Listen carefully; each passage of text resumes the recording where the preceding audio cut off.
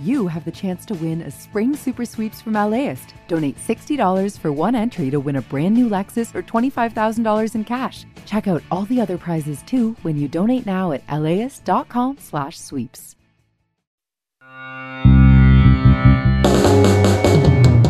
From the Moan Broadcast Center, this is Take Two. I'm Austin Cross in for A. Martinez. Limited indoor dining is back in LA County. We will check in on 2 restaurateurs.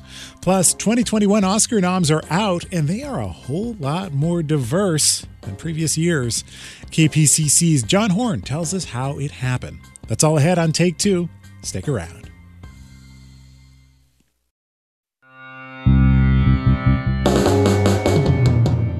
From 89.3 KPCC and kpcc.org, this is Take Two. I'm Austin Cross in for A. Martinez, who you might have heard filling in on NPR's morning edition this morning. Really killing it, too. So I get to be back with my Take Two family. All right, coming up, the Oscar nominations this year are the most diverse ever. Yeah, it's pretty cool. We'll hear why just ahead. But first, Los Angeles is opening back up. You know, a little. We are officially in that less restrictive red tier. So is a lot of California, for that matter. And we wanted to know, how you feeling? Hi, this is Aya Gibson. I'm calling from Los Angeles, and I'm calling to say what I'm looking forward to the most after restrictions are lifted is just jogging outside in a park with no mask on. I have asthma, and when I wear a mask, it triggers my asthma, and I just want to breathe and jog and be in trees and grass and seeing happy children playing outside in the playground. This is Alina Berry. I'm calling from La Mirada, California, and I have twins, second graders, who are planning on going back, and our school has sent us the schedule that the kids will have and all the precautions that they have taken. And as a parent, my heart is just so crushed for those kids because there's going to be no time to play. There's going to be no ability to socialize with their classmates. They will have to sit at their desk pretty much for 2.5 hours, 2 times a week, and just study with 5-minute stretch breaks where they will not be able to touch anything in the classroom. They will not be able to play with each other. And that's it. That's what counts as opening the schools back and doing in person. Hey, it's Carol, and I'm from Rancho Palos Verdes. Very first thing that I would like to do is get back to my Pilates class. I have done it on Zoom. It's just not quite as satisfying, and I want to be in with the instructor. I want to be in the studio with the students and get realigned, get back in shape. And I have had COVID. I'm a healthcare worker. I've had 2 vaccines, so I'm not worried about it being safe. I'm safe, so I'm ready to go. Let's do it red tier. Let's do it. Take Two listeners, Carol, Alina Berry, and Aya Gibson. Always nice to hear from people. For more on our current COVID state, let's turn to Dr. Dean Blumberg, Professor of Medicine and Chief of Pediatric Infectious Diseases at UC Davis Children's Hospital. Welcome. Thank you, Austin. Well, as you just heard their doctor in that tape, some people cannot wait to go back to their pre-pandemic routines, although I also hear that others are a little nervous about going back to dining inside and other activities. So I actually want to start by asking you a bit of a two-parter. It's how do you feel about opening back up, and are you confident that we are in a good place for counties across the state to let people back into gyms and movie theaters? You know, I feel the same as a lot of your listeners, and that I'm excited that things are opening up. And yet at the same time, it's just so weird to even think about eating inside in a restaurant with your mask off or having friends over to the house and not masking. It's just odd to think of after this past year. So it's going to be a new normal to get used to. I think we are at a good spot to open things up. We've got really case rates that are falling dramatically. In Los Angeles County, the cases are 50 times less than the peak that occurred at the end of December and beginning of January. So we're at a good spot in increasing immunization rates, increasing people are immune within our communities. So I think we're heading into a good place. I really agree with what you said there about it just feeling strange to be taking your mask off while eating. It almost feels like a piece of necessary clothing at this point. When I leave the house, you almost feel naked. You're like, my face is cold. And then you have to go and get it back again. I was listening to a conversation on our sister show, Air Talk, this morning, and their doctor talked about how cases had come down a lot since January, but they also think that we've hit a plateau across the U.S., and she was kind of worried about that. So I'm wondering from you, what concerns do you maybe have that we won't dip any further, or worse, that we actually might spike again? I have Italy on my mind as I ask you that, which is, again, shutting down after seeing cases climb. Well, we certainly don't have enough people in our communities immune to prevent further spread. So we don't have anything near herd immunity, for example. So we are going to stay at risk for additional surges. And then the wild card in all of this is the variants, and depending how they take hold and how they affect transmission. So we know the UK variant, for example, is 50% more transmissible, and the CDC estimates that it will be the predominant strain circulating in the U.S. sometime this month. So that could really affect things. And the other variants, the South African and Brazilian variants, may escape vaccine-induced immunity, making the vaccines work less well. So there's a lot of uncertainty going forward, but this is the most optimistic I think that I've been since the pandemic started. There was that prediction that the variant would become the dominant strain. Are you actually seeing that play out? Because we are now in this month. Are you seeing that anywhere?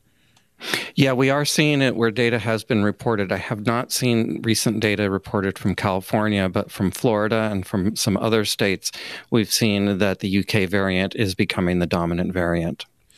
I'm really curious. The lucky thing about us getting to talk to you is we get to actually, we have an inside man. You're our inside man, but we also get to ask you questions about things that are happening on the inside. Like, I'm really curious what conversations you and your fellow staff at the hospital are having about COVID-19 right now. What's top of mind, the biggest concern for you at this point? Well, right now we're in a good place in that we have the ICU and bed capacity, so we aren't under that crunch that we've had before. We've had a lot less staff out because of COVID or because of contact with patients with COVID or people in the community with infection, because we've got such a high rate of immunization. So really the talk has been like, when can we return back to a more normal state? When can we have in-person meetings again? When can we get together for lunch and other morale building events? That's the kind of conversations that we're hearing at work. Those are the conversations we're having here too. Summer, as you know, in California, especially in Southern California, it is a darn fine time to go live your life and enjoy some things. But of course, last year we didn't get much of that because we were in the full swing of the pandemic. So I actually want to ask you about vaccinations and how you think that we're doing in California, because I really want to know. I watched Joe Biden speak last week, and he talked about the vaccines and their availability come May. Could we be on track, in your opinion, to vaccinate all adults by the end of the summer? Yeah, I think we do have that opportunity. We did have a rocky rollout of the vaccine program. It was brand new. Oh, yeah. We weren't sure about all these different tiers that we were having in terms of priorities. And, I think we did cut it a little bit fine at the beginning. That the recommendations from public health were very fine and made it very difficult to vaccinate large numbers of people at once. So now the recommendations are broadening, and I think that makes it easier for healthcare systems and others to vaccinate people. I think we will be having more widespread vaccination. I know here at UC Davis Medical Center, we have plenty of staff available for vaccinating, and really it's the vaccine doses are the rate limiting event. So as soon as we get more doses, we just open up more vaccine opportunities. And I think we will have the opportunity for everybody who wants to be vaccinated to get a vaccine in the coming months. We are talking to Dr. Dean Blumberg, Professor of Medicine and Chief of Pediatric Infectious Diseases at UC Davis's Children's Hospital. I want to actually keep asking you questions about vaccines. And, here's one that I'm sure a lot of people have, especially myself, because about a month and a half ago, I was one of the unfortunate few to actually catch COVID-19. 0 stars, would not recommend, was not a good time for me or my wife. And now there's this kind of question of there are vaccines and the vaccines are coming, and I'm not in that eligible group yet to receive one. But if someone has had COVID-19 and they've recently recovered, should they still get the shot, or should they wait, or should they maybe go for a single dose vaccine instead because maybe they have the antibodies? Well, I'm sorry to hear that you got infected, but I'm glad that you've recovered. The good news about getting infected and recovering is that you're very unlikely to get reinfected within 90 days following infection. Like that. So there's no rush to get vaccinated. But if you too become eligible for vaccination, then go ahead and get vaccinated, because the immune response following immunization is comparable or better than natural infection. So we do believe that protection will be better following immunization than following actual infection. So we do encourage people to get vaccinated. But people who have been previously infected have an extraordinarily powerful immune response to just one dose of the vaccine and may not require 2 doses. We haven't figured that part out yet. We don't have a blood test that tells you like what level of antibody gives you immunity. But so right now the recommendations are for everybody to get the recommended doses. But that's something that we're looking to fine tune in the coming months or years. You know, we are in such a strange time where we don't know a lot. We've learned a lot over the past year, certainly having, watched and followed and produced and reported the news over the past year. We've learned a lot about COVID. But there's also so many big question marks. When my wife and I were kind of in the thick of our COVID experience, one thing that we were Googling was, could we get it again? And there seemed to be very, very few instances where a person had caught it twice. So it sounds like there's potentially some hope here that, just based off of that terrible experience that we had, we could be covered, but also the vaccine would work as a good backup to that, right? Right. And we know from other coronavirus infections, the routine coronaviruses, the ones that cause a common cold, they generally provide immunity for 3 to 4 months after infection. You can get infected twice with the same strain in the same cold season. So we know that reinfection may occur, but it's not very common, and it hasn't been common with COVID. Well, I want to ask you about 2 big words for us here in Southern California, and also big parts of the country like Florida, and those words are spring and break, because spring break, it's upon us, and we just heard that travel is up at the highest point it's been in a year, and anecdotally speaking, I know people who are going to various locations. One of our producers knows somebody who went to Hawaii or is planning to go to Hawaii. Is there a best practice that you would offer if somebody's planning to get on a plane, Doctor? The CDC is still recommending against all non-essential travel. So I would encourage people to try to stay closer to home. But if you do travel, certainly when you're in a public area, whether you're vaccinated or not, mask and social distance as best as you can. Remember that the vaccine does not protect 100%, so even people immunized will be susceptible to getting infected, and they may transmit to others. The rate of transmission to others is going to be much lower than among unvaccinated individuals, but there still is that risk. So you're saying, especially I'm thinking for people like teachers who maybe only get a small window every year to go away and go on vacations, they shouldn't book a trip for the summer yet? They shouldn't be making that many plans that far ahead, you think? Well, I think they could book a trip for the summer, because I think the travel advice might change, and a lot of the, a lot of the travel partners are having very flexible refund and rescheduling policies these days. So I think you go ahead and book that, but be prepared to cancel in case things change, in case there's another surge, or in case the CDC travel advice doesn't change. But since the vaccines have been working so well, I do expect in the coming weeks to months that the CDC will open up recommendations for traveling. Well, with about a minute that we have left, Doctor, right now we have 3 vaccines approved for use in the U.S. We've got the Johnson & Johnson, of course, the Pfizer, the Moderna. Is there any expectation that there's going to be more added to the mix? I know that we've heard some concerns over AstraZeneca, which is now kind of facing a kind of PR challenge, because even if they overcome the hurdles that they have seen so far, now people have kind of heard some of the coverage about it, and they might even be a little bit hesitant to take it. But do you think that there are more vaccines on the horizon for us at this point? Yeah, the next one that will likely be submitted to the FDA for emergency use authorization is the Novavax vaccine, and that should be probably next month. And then the Oxford AstraZeneca vaccine will probably be submitted either next month or May. And again, I would agree that I think it's an overreaction by those countries. The preliminary data that I've heard is the issue related to blood clots, that it's not occurring in vaccinees at a higher rate in the general population. So I do think that the WHO is on the right track to say continue to investigate, observe, but to continue to vaccinate also. I've heard talk about some possible booster shots for the vaccines that are already out because of the variants that are out there. Have you heard any word on when we might actually start seeing the little boosters come along too? So, yeah, the Moderna already has a multivalent vaccine formulation that they're using that uses the old strain and also the new strains that are circulating in order to provide better immunity. So those are already in clinical studies. That is Dr. Dean Blumberg, Professor of Medicine and Chief of Pediatric Infectious Diseases at UC Davis's Children's Hospital. Thank you so much, Doctor. Thank you.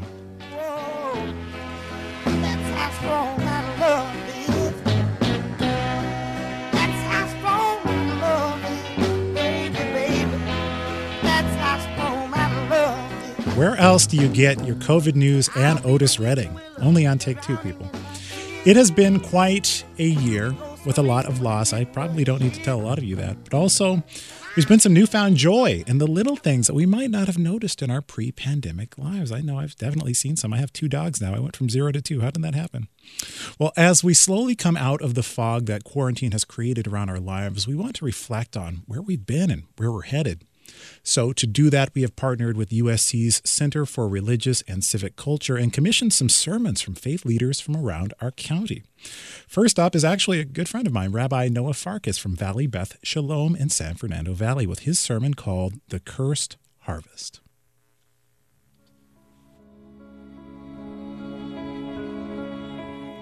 I turned to my rabbinic colleagues earlier this year and sighed. We had just completed our 23rd funeral in 4 weeks due to COVID, and it was all starting to feel like it was just too much. Take care of yourself, my senior rabbi, Ed Feinstein said. We still have a long road ahead. As I walked to the car, wanting so badly to hug our congregants who had just lost their mother, I could sense how very stricken they were. It turns out that even the indomitable N95 mask still isn't strong enough to filter out grief. I looked over the valley in which I live and thought, is this really the new normal?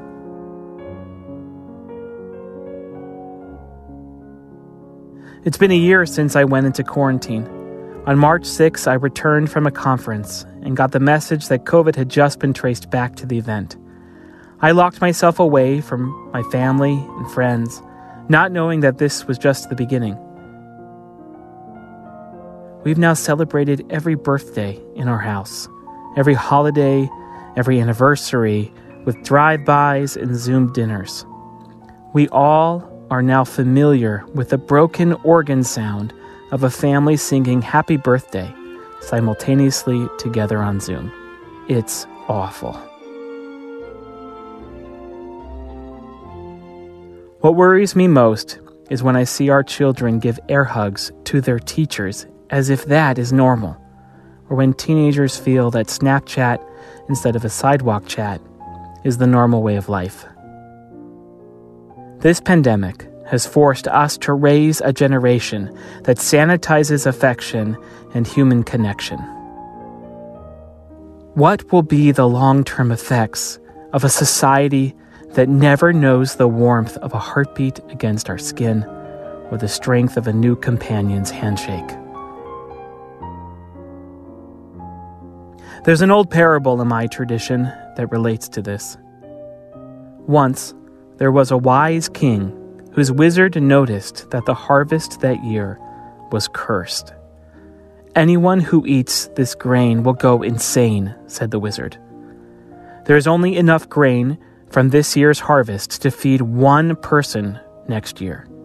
What shall we do? The king thought for a moment and found a child and said to her, "You are to eat of this grain and no other. Do you understand me?" And the child said, "Yes." "Good," said the king. "For the rest of us will go mad, and we need you, my dear one, to remind us of our mania." And so it was. For the next year, the child rode around the kingdom, shouting, "Friends, remember, what you are doing is not normal. It is the madness that has you." We need this child's wisdom now more than ever. We must all remind each other that the task of this moment is to remember that what we experience in the craziness of COVID is not normal and not right.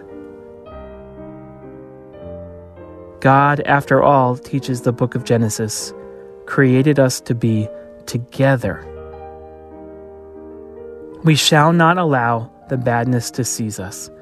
And when this cursed harvest ends, we must find ways of coming back together, to hold each other's hands, to feel another's tear upon our cheek, and cast off the darkness that loneliness brings.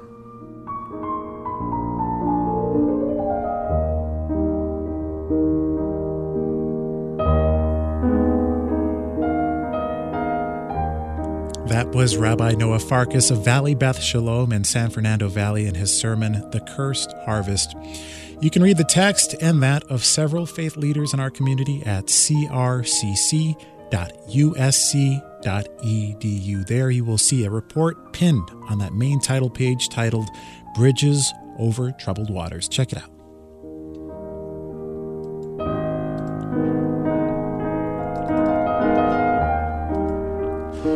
All right, coming up, there are a lot of things that have the word red at the top of them that are usually pretty bad. Red alert, red wedding. Well, now LA County is in the red tier for reopening, which is, worse than normal, but better than where we've been. Among other things, it means that restaurants can reopen with limited indoor capacity. So we wanted to check in to see how two restaurateurs are faring. That conversation is coming up in just 60 seconds. Stay with me. Sometimes I get a good feeling, yeah. Yeah. I get a feeling that I never had before. No. Yeah. I just want to tell you right now that it must be the feeling of listening to Take Two on 89.3 KPCC and streaming on the KPCC app, of course. I'm Austin Cross in for A. Martinez. Well, as we've been talking about, Los Angeles County is officially in the red tier, which means you can again go to a movie theater or a yoga studio or sit inside at a restaurant. Generally stuff you never thought about before March of 2020. Of course, when those businesses do reopen, it will be at limited capacity. So to see how some local eateries are handling these changes, we check in with chef and restaurateur Suzanne Goyne, who runs AOC and Tavern, and Akasha Richmond, chef and owner of the Culver City restaurant. Akasha, welcome to both of you. Of course. Suzanne, I just want to start with you. I understand that you will be opening up for indoor dining tonight at AOC, so some lucky Angelinos will maybe get to enjoy a nice hanger steak with some red wine butter, some arugula, and crispy shallots. At least you know what I'm thinking about right now. Let me ask you, when it comes to the safety measures and the staffing, how are you preparing for indoor dining? We've done all this before. We have the new HVAC system. We have protocols for our servers. Everybody wears KN95 mask and gloves and a shield, face shield. We've always been about cleanliness. It's kind of part of what great restaurants do. And then we've been doing outdoor dining since it was allowed again around, I think it was mid-February. And so for us, it's really just adding in the extra, 7 tables of indoor to what we're already doing. So I feel lucky. We definitely have our groove on and doing a great job about keeping our staff and our guests really safe. I like your phrase, having your groove on, and it sounds like you've made really an incredible amount of investment to try to make sure that everybody stays safe. I mean, an HVAC, N95 masks for everybody, that sounds like a lot. But I'm also curious about your other restaurant, Tavern, because it's been temporarily closed, as I understand it. Can you reopen there yet? We could reopen there with 25% occupancy. We actually were in the beginning of a construction, like a remodeling project. Mm-hmm. And so we're actually just about done with that construction. And we will probably be opening mid to late April. Well, I want to bring in Akasha Richmond of Akasha in Culver City. I heard you're not opening up just yet, Akasha, and I'm wondering why not? A couple of weeks ago, I had I call it a staff meltdown, where one girl, her grandfather's in the hospital, so she had to fly to Florida for maybe a month, which means she has to quarantine when she gets back. And I had someone else with a death in the family have to leave town. So when you only have 4 servers and you lose 2, you're not reopening your indoor dining. I mean, that sounds like an incredible thing. Amid everything else that you've had to go through this year, that just seems like more that's added on top. How are you feeling right now? Well, I feel really good right now. Oh, good. Because I just hired 5 great people that I really like. And they worked last week and they actually were so great. So I feel good. I mean, if it takes a couple of weeks, 2-3 weeks to open the diner, I'm fine. You know, with everything that's happened in the past year, this is not like a huge problem for me. Wow, that's so good to hear. And I'm sure they're very happy to have the work now, too. As far as your preparation for the restaurant, how much more preparation is needed to bring things up to where they need to be to welcome guests back? When everything shut down last March, I had cloth couches. I recovered them in a real washable vinyl that we could clean easily. I painted. You know, we did everything thinking we'd be open in 2 months. So that part is done. You know, I'm ready that way. So I'm glad I did it back then. Well, I do wonder about the economic viability of opening indoors at only 25% capacity. I mean, even now that you've got your staff in place, does it make sense from a financial point of view, Akasha, to start operating again at just a small percentage of where you were? Well, I think it does, but I'm just curious how many people want to eat indoors, because I see people saying, I only want to eat outside. Sure. I definitely think that there's a mix. I was listening earlier to Larry Mantle, and he was having people call into his show. And there's certainly people who are willing to, and there's also people who, you know, they're not willing to enter yet until more people have been vaccinated. Suzanne Goyne, you are reopening. So I want to ask you, does it make financial sense for you to open at limited capacity? Well, for us, it does, because we have 2 patios and we have a good number of seats between our 2 patios. So for us, it's really just a bonus. We're adding in 7 tables that we didn't have before. I think we all think about things differently in terms of what financially makes sense. I think if you'd asked us 2 years ago, hey, how about you operate at 25% capacity? It'd be like, no way. There's no way that is financially sustainable. But I think we've definitely all changed our sort of levels of like what we can handle and what feels worth it and what doesn't. We also have PPP loans, which have been very helpful. Grants through this, the restaurant relief package, which can also really, I think, assist, really help restaurants get back on their feet and open, even if 25% wouldn't normally make sense. If you have these grants and this help, hopefully it does make sense. And then what people can be doing is getting ready for when it's 33% and 50%. And, as things start to get better and open up more and more. Well, I do want to ask you about that relief package in just a second, but I actually wanted to circle back on a point that Akasha made. And I'm wondering, is there a concern for you whether or not people are actually willing to dine outdoors? And if it maybe seems like people are a little bit reluctant to go out and eat at a restaurant again, could you see yourself maybe having to scale things back again and maybe not have live indoor dining? I think there's going to be enough people who want to eat indoors. I mean, maybe I'm just wishful thinking or hopeful. I do think we need hope. I definitely think with the weather, I mean, the last week we've been serving people, sitting outside in like 48 degrees and it's windy. And I think a lot of those people, if they would give them a chance to come inside, I think they'd come inside. I think, definitely younger people seem to be more comfortable with it. But I know we did definitely before when we had indoor and outdoor, we had a lot of people who said when they made the reservation, they were only going to come if it was outdoor. But in general, I think comfort level is improving. And I think as people sense others getting vaccinated or they can come in with another couple who's been vaccinated, I think it's easing up. We can only hope. We're talking with Suzanne Goyne, chef at AOC in LA, and Akasha Richmond of Akasha Restaurant in Culver City. And Akasha, I want to ask you about the Biden relief package that was signed last week. Is there much help in there for restaurants like yours? I do. The grants are great. The math really works. And it pays for rent, food, beverage, a lot of your regular expenses. So if the grant pays for that and you have income coming in from your patios, your 25% or whatever, then it's going to work. Suzanne, we're at this point in the pandemic where we've tried reopening before just to shut things back down again. And I'm kind of curious if somewhere in the back of your mind, if there's a concern about there being another shutdown once you reopen doors and everybody gets all excited. Have you thought about how that might look and what you might do then? I mean, I hate to ask the worst case scenario question, but we've kind of been in a worst case scenario year. I mean, it's definitely run through my mind. Actually, when we first, in February, when we were allowed to reopen for outdoor dining, the numbers actually were twice as high as when they shut us down, when they said we could reopen. And we actually held off a couple of weeks reopening because we weren't feeling comfortable. We weren't sure that we felt okay with bringing people back. It's funny, actually. It was one moment Carol and I were freaking out because they said, "Oh, we can open now. We can open now." And I actually finally looked at her and I said, "Okay, just because they say we can doesn't mean we have to." This time, I think after having seen the numbers drop pretty dramatically and also seeing the vaccine distribution and really ramp up. And once also restaurants, food and agriculture workers were allowed to get vaccinated, which happened March 1st. So now almost all my staff have gotten at least their first vaccine. I feel much more hopeful this time than I've felt any of the other times. Akasha, what about you and your staff? Have you been able to get your vaccines yet? Oh, yeah. Most people have gotten their first one. That makes everybody feel better, especially the servers and the bartenders in the front of the house. It's they're around the guests more.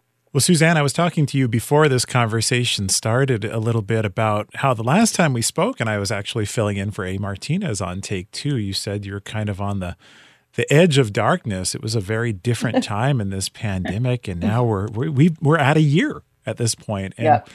I guess I want to ask to close, if you have any immediate takeaways of this whole past year about, maybe what's been lost, what's been gained, or if something's not been gained, at least what's been learned by you over the past year. Well, I think it's hard to think about any gains just in the face of all the loss. We have an employee from Tavern who passed away from COVID. To think of all the people, or even like a Akasha situation where it may not be her staff member, but it's that person's grandfather or parent. It's just been horrendous. On the things that we've learned are restaurant people are very resilient, and we figure stuff out and we cobble together and we did, the dreaded word pivot. I think about, like hundreds of thousands of restaurants that have closed. We had some money in the bank that we blew through trying to stay open. We've been around a long time. So we've kind of built, we have a relationship with our bank. And I feel like if you could survive to this point, now things are good. Now you can survive and make it happen. But I think about all the places that weren't able to survive that year. And it's really heartbreaking. I agree. It's super heartbreaking. We've had someone's uncle died, a former cook, his brother died, someone else died, server, her mother died in a nursing home. I mean, it was horrible. Mm-hmm. So we've all learned so much. And yeah, we're a really tough bunch. And the customers have been great and really supportive. Mm-hmm. So yes, we've learned a lot, but we've lost a lot. And yes, if you survive this year, you're going to make it. But my heart goes out to all the people that didn't survive. Yeah, well, you are all certainly a tough bunch, and I thank you both so much for making the time to speak with me today and just to share where you've been and where you are right now. And I do hope that when you reopen, everybody comes and gets some of that good food. So thank you so much, Chef Akasha Richmond of Akasha Restaurant and Suzanne Goin of AOC and Tavern. Thank you both so much for making the time. Thank you. Thank you so much.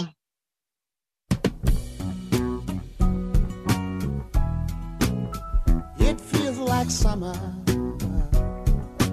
I can hear the music play, I hear the drummer, I can hear the children say the snow will fall. This is officially my Red Tier theme song. Well, as you might know, we have a new district attorney in LA County, George Gascon.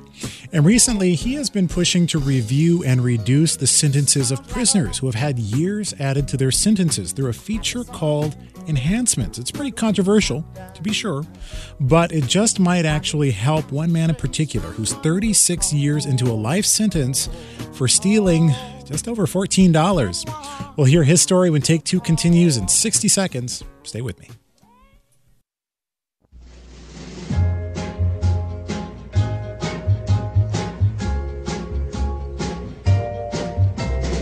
sunny. Yesterday my heart was filled with rain. Sunny, you smiled at me and really eased the pain. Oh, the dark days are done. The rain is done, the sun is here, and you're listening to Take Two on 89.3 KPCC and kpcc.org. I'm Austin Cross, in for A. Martinez.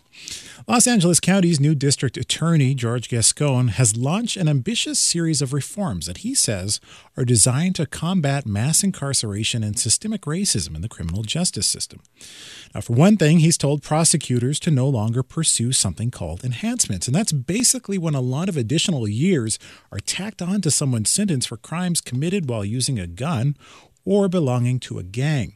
Gascon also wants his staff to review thousands of past sentences and undo those that they determine were overly long. In the first of two stories, KPCC's Robert Garova reports on one man from South LA who hopes Gascon's new policy will benefit him. Reginald Wheeler grew up in what's now known as the Baldwin Village neighborhood of South LA. He was one of 13 kids. His sister, Tracy Wheeler, remembers him as a protective older brother. He did what he needed to do to provide, He tried to take care of everybody. Part of that included stealing to get what the family needed.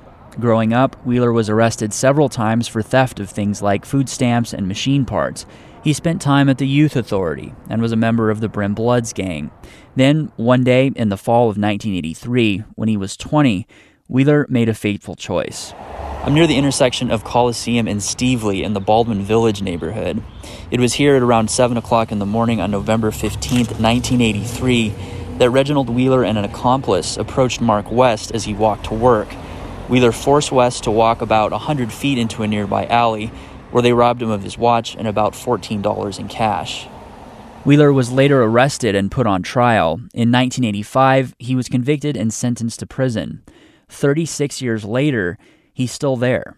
Anybody, even a layman that reads the facts of my case, say he couldn't be in jail all this time for this. That's Reginald Wheeler. We spoke on a call from the California Men's Colony in San Luis Obispo.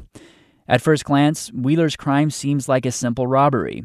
But because he allegedly twisted Mark West's arm behind his back and forced him to walk those 100 feet into that alley, prosecutors added a charge of aggravated kidnapping. It wasn't like the kidnap where you have somebody in the trunk tied up in a warehouse. This was like moving off the street into a parking stall to be out of view. But prosecutors saw it otherwise. Because of the aggravated kidnapping charge, Wheeler was sentenced to 8 years to life in prison. Retired prosecutor Mark DeBott says, in his opinion, Wheeler probably wouldn't have gotten that long of a sentence if he went to court today. Still, he supports the prosecutor's decision to add the aggravated kidnapping charge. You file what he did, and 100 feet is definitely within definition of kidnapping. But reform advocates say Wheeler's sentence is an example of where the criminal justice system went wrong in the 80s and 90s. Elliot Curry is a professor at UC Irvine's Department of Criminology, Law, and Society. And about the time Mr. Wheeler got sentenced, you were looking at a time when whatever was driving our prosecutorial policies and our sentencing policies generally had nothing to do with crime control. Curry says this period saw what he calls a mindlessly punitive attitude, fueled in part by that era's tough-on-crime, war-on-drugs rhetoric. What you began to see happening was politicians, legislators, elected prosecutors beginning to get on the bandwagon, even if they actually knew that what they were saying made no sense in terms of equal justice. Wheeler has been in prison for so long because he's been turned down for parole more than a dozen times over the past 3 decades for infractions like having a cell phone or marijuana. He's found an advocate in investigative journalist Don Ray, who happened on the case about 15 years ago and started corresponding with Wheeler. It's really sad that people who have committed murder can get off in 10 or 15 years or whatever, but Reggie, who's not wealthy and he's not white, he's among so many other people that are in there, people of color, who have just been forgotten. DA Gascon's directive to review sentences covers anyone who served more than 15 years in prison. Having served well over 30 years, Wheeler believes his case should get a second look. So I figure I'm the poster child. I figure my case is going to be able to be held up as an example on why this directive needs to be carried out. Michael Romano served on Gascon's transition team. He currently heads up Governor Newsom's Committee on Revision of the Penal Code. He would, on the face of it, qualify as a person who might be nominated for sentence reconsideration. But Romano cautions that the process could take a long time, since Gascon is calling for the review of thousands of cases. Meanwhile, Wheeler's family is trying to call attention to his case. Free Wheeler! Free Wheeler! Last fall, family and friends held a rally in front of the Hall of Justice in downtown LA. Wheeler's sister Tracy spoke to reporters. It's ridiculous. And we're here to shed some light, maybe ruffle a few feathers. We want to get some attention because he deserves it. I mean, he's paid his debt to society. She says only 2 of Wheeler's 12 siblings are still alive. It's absolutely heartbreaking. It's unbearable, yeah. Wheeler's relatives hope that Gascon's policy will give Wheeler a chance to reunite with what's left of his family. Covering criminal justice, I'm Robert Garova. Tomorrow, Robert explores why the parole board has turned Reginald Wheeler down time and time again over the past 3 decades. You can hear it here on Take 2.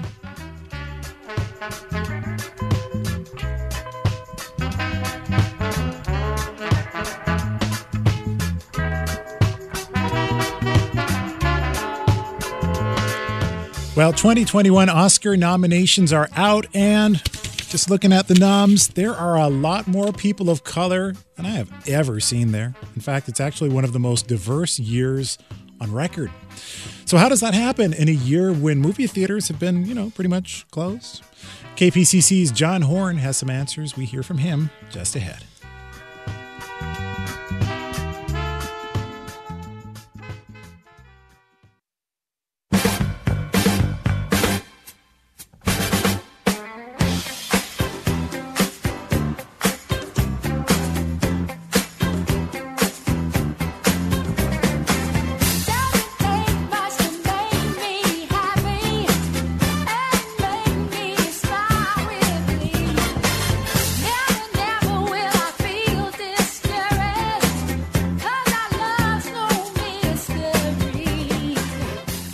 Back now to Take 2 on 89.3 KPCC and wherever you get your podcasts. I'm Austin Cross in for A. Martinez.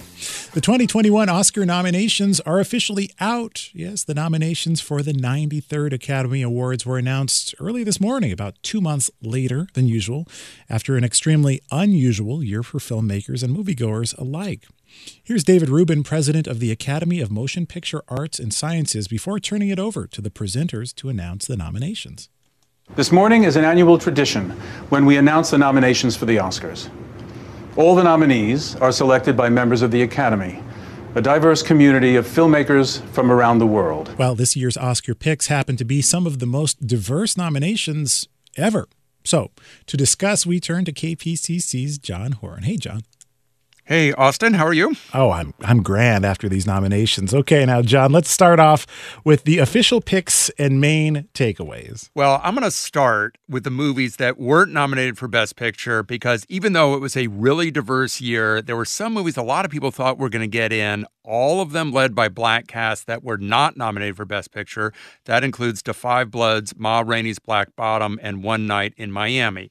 That said, and we'll get to the actors, it was a good day for actors. But the Best Picture nominees are The Father, Judas and the Black Messiah. The Black Panthers are forming a rainbow coalition of oppressed brothers and sisters of every color. Neutralize him by any means necessary. Mank, Minari, or if you want to say it correctly in Korean, Minari, Nomadland, Promising Young Woman. So if a friend came to you now, came to your house and told you that they thought something bad had happened to them the night before. Cassie. Something bad. It was years ago. What would you say? What would you say? Sound of Metal and The Trial of the Chicago 7. This year's Oscar nominations, they're the most diverse ever, as you mentioned, but how does this year match up against, previous years when it comes to inclusion, and why do you think that is? Well, the bar was set, I don't know if low is the right word, it's subterranean. Pretty on the floor, yeah, like somewhere 100 feet below the Earth's surface. Last year, 20 acting nominees, if you count supporting and lead, actress and actor. 20 nominees, one non-white performer, Cynthia Erivo from Harriet, and she didn't win. So this year, there were 9 actors of color nominated, which is an Oscar record. And if you look closely at director, Nomadland, Chloe Zhao, first person of color ever nominated as a woman to direct. And another director, Emerald Fennell from Promising Young Woman, is in that category. Now, this sounds like not much of a record. 2 women were nominated for directing. That's a record.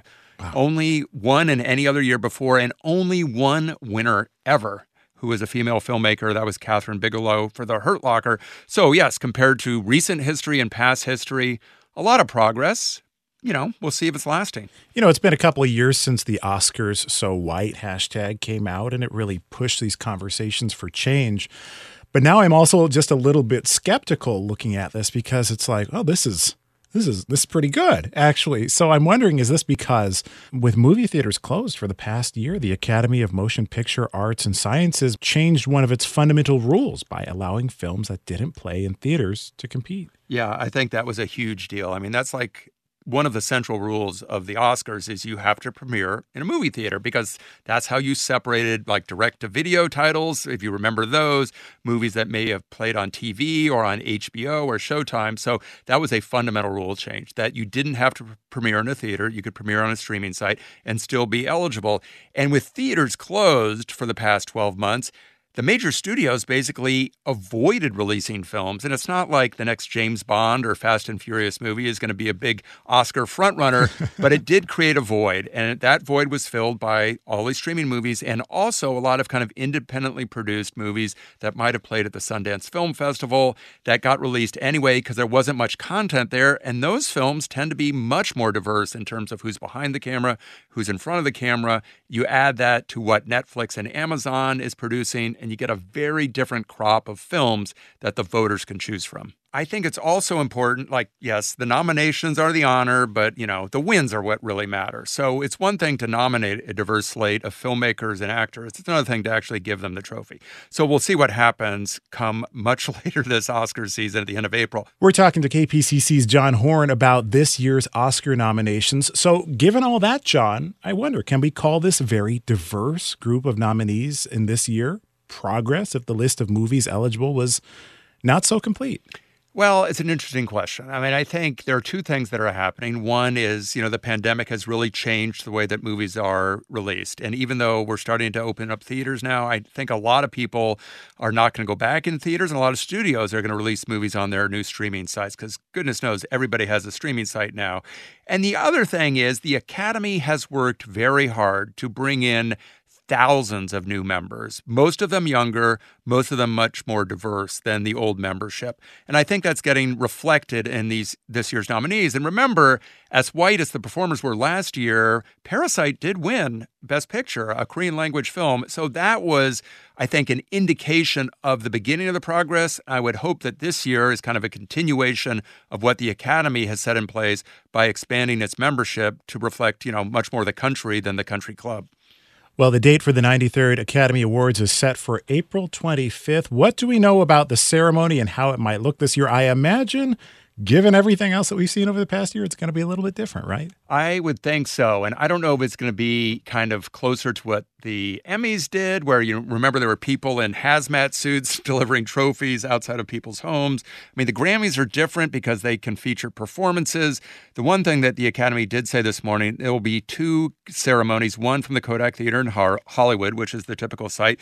The other one, Union Station in downtown Los Angeles. So my question is, if people are foregoing their limousines and are going to take the train to Union Station, Amtrak better run on time or it's going to be a very, very long show. Very long. That's KPCC's John Horn, who was up very early this morning to get us the 2021 Oscar nominations. Thank you so much, John. My pleasure, Austin.